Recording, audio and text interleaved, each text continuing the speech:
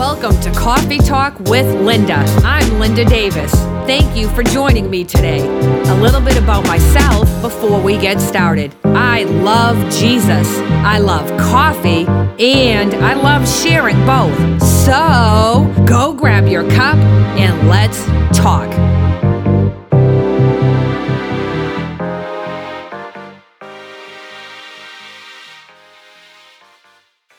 I believe the Lord has a direct word for us this morning. If you've remained intimate, your barren season is over. If, and that's a big if you've remained intimate, your barren season is over. And I believe the reason that if is in that statement is because the Lord's not going to come out and just say all-inclusive to everyone, your barren season is over. So what he's saying instead is if you've remained intimate, if you've remained faithful, if you've remained with me, right? John 15, if you have abided in me, if you have allowed me to strip you down to nothing in your season of barrenness, what felt like, truthfully, it actually wasn't, but it felt like your season of barrenness, and you still remained in me. I'm going to go to John 15. Then your barren season is over. Because you know what? The truth of the matter is, first of all, we cannot produce anything without being intimate. Seed, children, something of substance. We can't.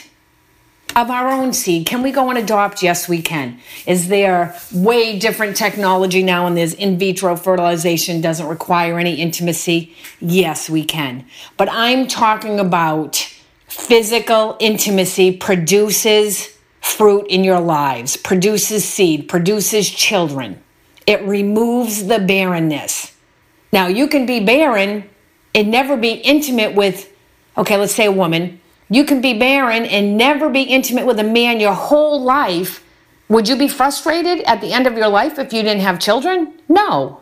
It's an expectation. Of course not. Of course there would not be children. But sometimes we go through our whole life with the Lord with zero intimacy, I guess in one sense, going through the motions, but maybe a little more than that. We have a relationship with God, but we don't have intimacy with God. Because a relationship does not equal intimacy. There's a lot of people I have relationships with, but there's only one person that I'm intimate with, and that's my husband. He's the only one that would put an end to my barrenness in the natural, in the physical, and that's what he's done. And so the Lord is saying to us in this season, to those of you who have remained intimate. Because why? Intimacy is supposed to produce something.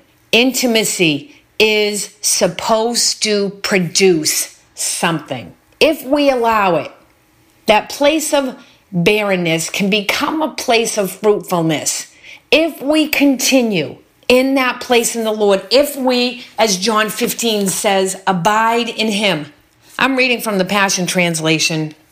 I am a true sprouting vine, and the farmer who tends the vine is my Father. This is Jesus talking. He cares for the branches connected to me by lifting and propping up the fruitless branches and pruning every fruitful branch to yield a greater harvest.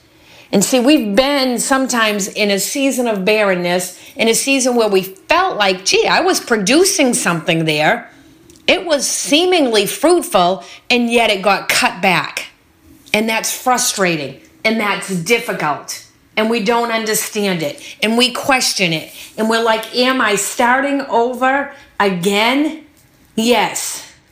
Because in the long run, that cutting back is going to yield a greater harvest.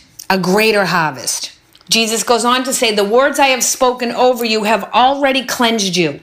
So you must remain in life union with me. You must remain intimate. And this is the most important time when the fruitfulness in our life starts getting cut back. I can't tell you how many times I've been in a situation, and me and my husband even together, where it's like, yes, this is it. We know this is it. We're going forward. This is the beginning of all the Lord has shown us. And we see fruit in those areas. We see the green buds on the tree. We get excited. There might be a small apple. There might be a small pear, whatever it is. We're seeing some fruit. And then all of a sudden, it starts getting cut back. It starts getting trimmed back. And what was once fruitful now looks barren to us. And we don't understand. And we get frustrated in it. And it even begins to grieve us. We begin to seek the Lord. I must have missed something. I can't tell you how many times I've asked God that.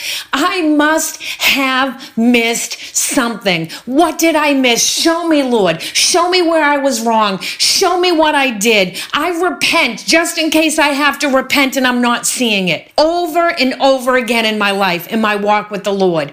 But now, looking back a little bit, I see and that was true fruit. Don't write it off like, gee, that whole time was a waste of time. That all that labor was a waste of time. It was not. It was God cutting back. It was God saying, yes, there's fruit there. Excuse me. But some more pruning's got to come. Some more barrenness has got to come. Are you going to walk with me? Are you going to remain in me? Are you going to abide in me no matter what you walk through? No matter what I require of you. And it's easy to say, yes, Lord, yes. But it is a whole different matter to walk it out.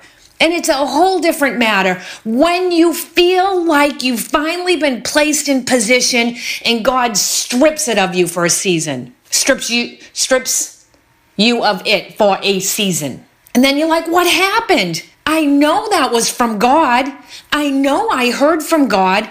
I know I was walking in obedience. And yet there you stand empty-handed all of a sudden. Really, in one sense, sucker punched. You didn't see it coming, but there you are.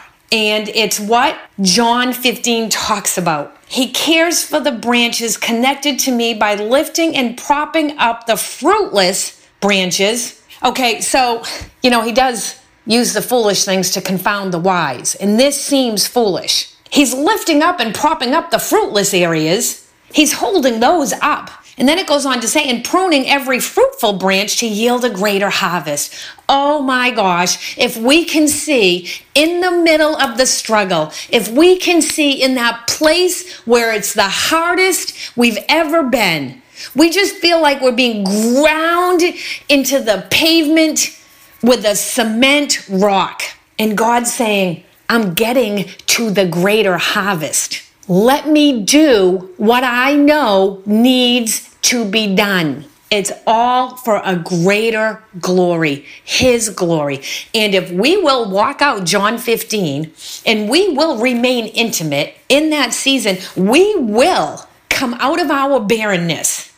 We will come out of our barrenness. And one thing we can't do for sure when we come out of that barrenness is we cannot forget what we learned in that place. We can't. We've got to know.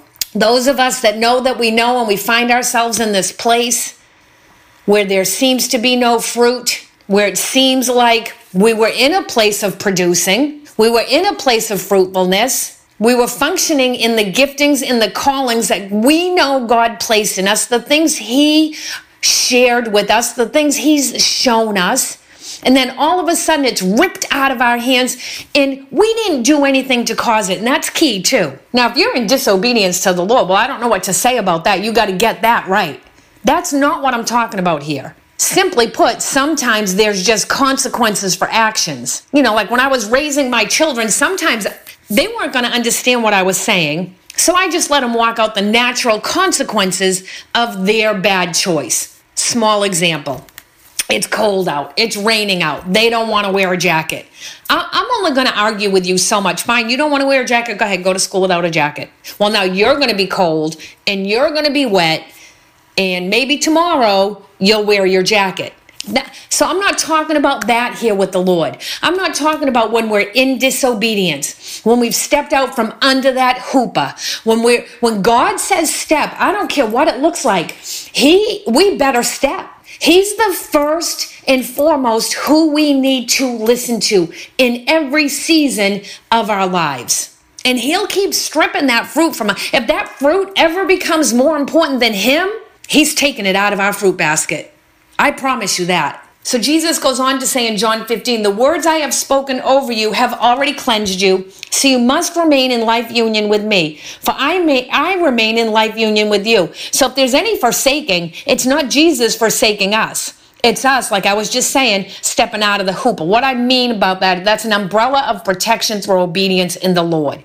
You know, if it's pouring rain out and I step out of the store and I have my umbrella over my head, I'm good. Now, how silly would it be of me to remove the umbrella, keep it in my hand, but over to the side? That would be ridiculous. We do it spiritually all the time. But I don't want to go there today. That's not the point. That's not what the Lord's saying today. But it is a little side note for you to think of. For as a branch severed from the vine will not bear fruit, so your life will be fruitless unless you live your life. This is so good. I didn't even know this was going to say this. Intimately. Thank you, Father. Intimately joined to me. Intimately. If we want fruit in our lives, we have to remain intimate with the Lord in those barren seasons. In those barren seasons. And then I promise you, you're coming out of your barrenness. I promise you, you will. God told us all the way back in Genesis, to be fruitful and multiply. So his intent for us is to be fruitful and multiply. So if we're, if we're in a season of barrenness, we have to look and say, is this the Lord, or did I cause this? And by is this the Lord, has the Lord allowed this? Has he allowed it? Because some things the Lord allows. Does he bring sickness if it's a season of sickness? No. Does he bring a hard time through physical attack? No. But he allows it. And I've been there myself. My husband has been there. Significant physical attacks. No small thing. I promise you, like living hell for a year. Did we cause it? No. Did God cause it? No. Did God allow it? Yes, he did. And that's the truth of the matter. As a matter of fact, over 3 years ago now, I was diagnosed with breast cancer. I was told I would have to have a double mastectomy. I was told that, actually, I wasn't told how difficult it was going to be, truthfully. I'm glad in one sense, but I wasn't told that. And so I had a dream because I needed to make a decision, because I'm a faith person and I believe God heals. I believe that God is a healer. He was a healer yesterday. He's a healer today, and he's going to be a healer tomorrow. And so, of course, my first reaction was, how did this even get in my body? I'm a woman of faith. I believe God. I walk in obedience. But whenever you struggle with something like that, just go to the first few chapters of Job. So now I have to know, how do I respond to this? Do I believe God for healing? Because I've heard testimonies of that. Do I go with the advice of the doctor? Because I've heard testimonies of that. And the thing with me personally was I didn't even know the cancer was there. I was feeling fine. I had no intention of going and getting a mammogram, but because they actually found something very concerning in my mother, my brother pushed me to go get a mammogram done. So I did. And that's when they found that the cancer was there. And my doctor told me, if this had been 3 months later, just 3 months, if this had been 3 months later, you would be looking at a different story, a different diagnosis. So even though it was a tough season, even though it was a season of frustration, even though it was a season of great physical pain, it could have been a lot worse. And God revealed the hidden thing that I didn't even know was there in time. And so I had a dream during all of this. I didn't ask God to give me a dream. I was just praying about what to do before I knew about the 3 months later thing. That was after surgery and after pathology reports that they told us that. But so I prayed and the Lord gave me a dream.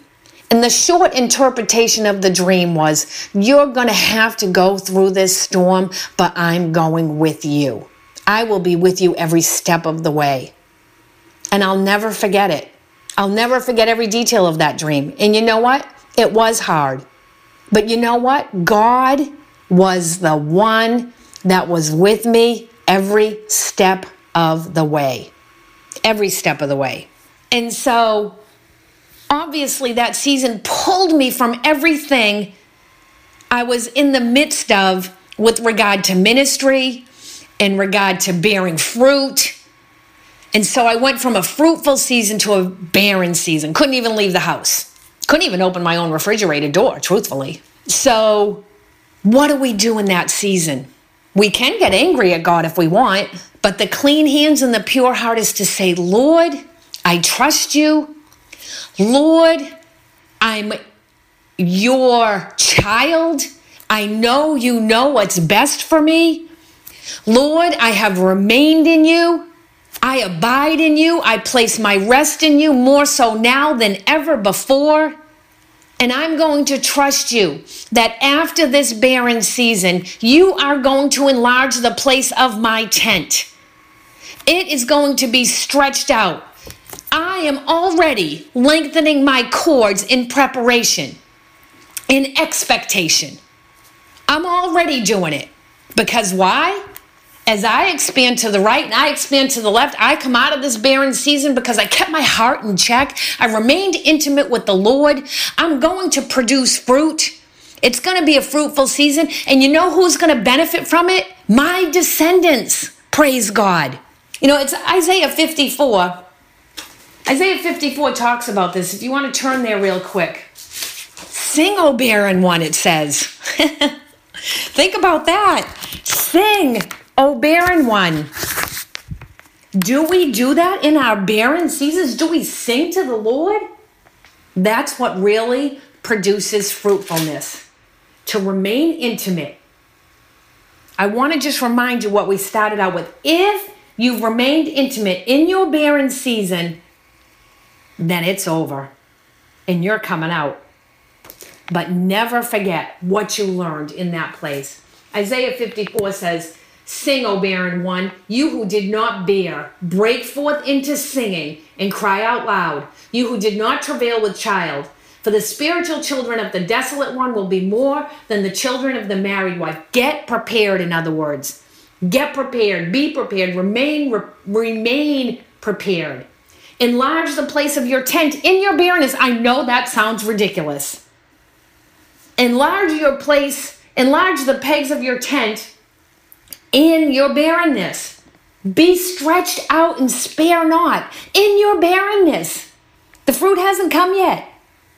In other words, it's going to be big. Get prepared. Doesn't matter what it looks like right now. Verse 3, you will spread abroad to the right hand and to the left, and your offspring will possess the nations and make the desolate cities to be inhabited. You will be redeemed. You will be redeemed of your barren season. I promise you, you will be redeemed of your barren season. Trust in the Lord with all your heart and lean not on your own understanding. That's Proverbs 3 if you want to go look it up.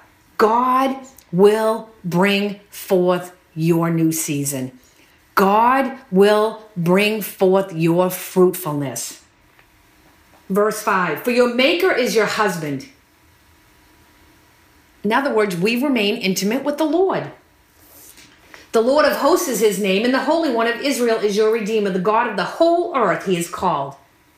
And he has called you like a woman forsaken, grieving in spirit and heartsore, even a wife in youth, when she is refused and scorned. For a brief moment I forsook you in your barrenness, what it felt like. But with great compassion and mercy, I will gather you to me again. I have never pulled my love from you. Never. His love and his kindness will not depart from us. We'll end up with far more than we ever lost. Far more. Unfulfilled areas, unfruitful areas, unproductive areas in a season. And it's really tough when you've been in a season of being fulfilled, you've been in a fruitful season, you've been in a productive season, and then all of a sudden all that gets stripped from you. Will you be thankful in your barrenness? Will you continue to cry out to the Lord in your barrenness? Will you remain in your barrenness? Will you go, let's go talk about really quick Hannah for a minute, biblically. And how God will turn our barrenness into a season of fruitfulness as we continue to go forth to him, to pursue him, to go into that place at the altar in intimacy and allow him to pull out of our barrenness the purpose of our fruit. That's really good right there. Will you allow him to pull out of your barrenness the purpose of your fruit? The purpose of it. Because there's purpose in it. There was a purpose in last season's fruit. There's a purpose in the upcoming season's fruit. So Hannah is in 1 Samuel. If you grab your Bibles and turn over to 1 Samuel, of course, anytime you talk about barren woman in the Bible, you're talking about being childless in the natural, but it's a representation of our diligence, our steadfastness, our faithfulness. And I think we know the basics of the story of Hannah. She was barren while the other wife, Peninnah, was having all the children. And Peninnah was antagonizing her. Taunting, I guess, is a good word. And I think the enemy taunts us in our seasons of barrenness. He taunts us. Like, oh, look at this. Oh, look at that. You didn't this. You don't that. You can't this. That was a waste. What was the point of this? How many years have passed? But if we'll do like Hannah did, and we'll keep going back through the heartache, through the frustration, through the disappointment, and praying to the Lord fervently like Hannah did, right? The priest thought Hannah was drunk. And this is all in 1 Samuel. And if we'll worship God in that place, actually it starts out in the very first chapter of 1 Samuel. And be specific. What is it you want? Like when Hannah prayed, what did she pray for? Go there real quick. She was specific. She prayed for a son. She prayed for, she didn't, oh Lord, whatever way you want to bless me. God gave her that desire of her heart. And she spoke it out, and he breathed on it in her season of fervent prayer. I'm just looking for the actual scripture where it says, so in chapter 1, verse 10, Hannah was in distress of soul, praying to the Lord and weeping bitterly. She vowed, saying, O Lord of hosts, if you will indeed look on the affliction of your handmaid and earnestly remember and not forget your handmaid, but will give me a son. She didn't even say a child. So what is it you're wanting in your barren season, the Lord to breathe and move on? Be specific and wait for it to come forth. Did Hannah hold a son in her arms the next day? No, she didn't. She asked the Lord to not forget her in her barren season, and she asked the Lord to bless her with a son. She was specific. She was detailed. Now, sometimes we don't know. We're not sure. And if you're not sure, you pray the Lord's will. And God breathed on it.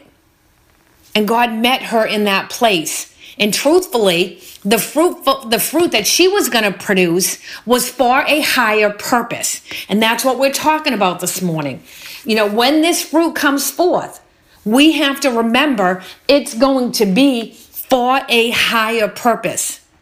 And so I just want to encourage you, actually, if you want to, I'm going to close with this. If you want to turn to Job real quick, if you have your Bible with you. And so Job, right, we know in the very beginning of Job, he's pointed out by God, and he's in an extreme place of fruitfulness. And he's stripped of everything. He's stripped of everything with the Lord's allowing. God allowed it, but he put perimeters on it. And he'll put perimeters on our barrenness too. And because Job, his friends didn't understand, he lost his friends. His friends were all like, well, that doesn't make sense. That's not how God works. I've stepped in obedience in areas and lost friends because of it, because they're saying it's not God. And we have to be cautious if we'll say it's not God to someone, that we've really put it to the Lord and God has shown us that. Because maybe he's just pruning back, and we have to trust God in that. And so Job goes through this whole process.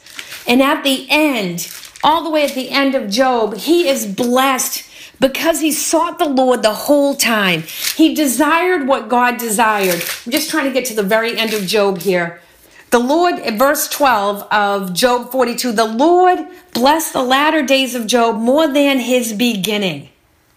And if we even go back up to verse 10, it says, the Lord turned the captivity of Job and restored his fortunes when he prayed for his friends. And also the Lord gave Job twice as much as he had before. So those people that will judge you, that will talk about you, and will even tell you to your face you're missing it in a time of pruning, in a time of barrenness, keep putting them before the Lord, because he's going to breathe on it, and your ladder will be greater. Your ladder will be great, and you will be blessed with twice as much. And so I want to remind you today, if you've remained intimate with the Lord, he is saying your barren season is over.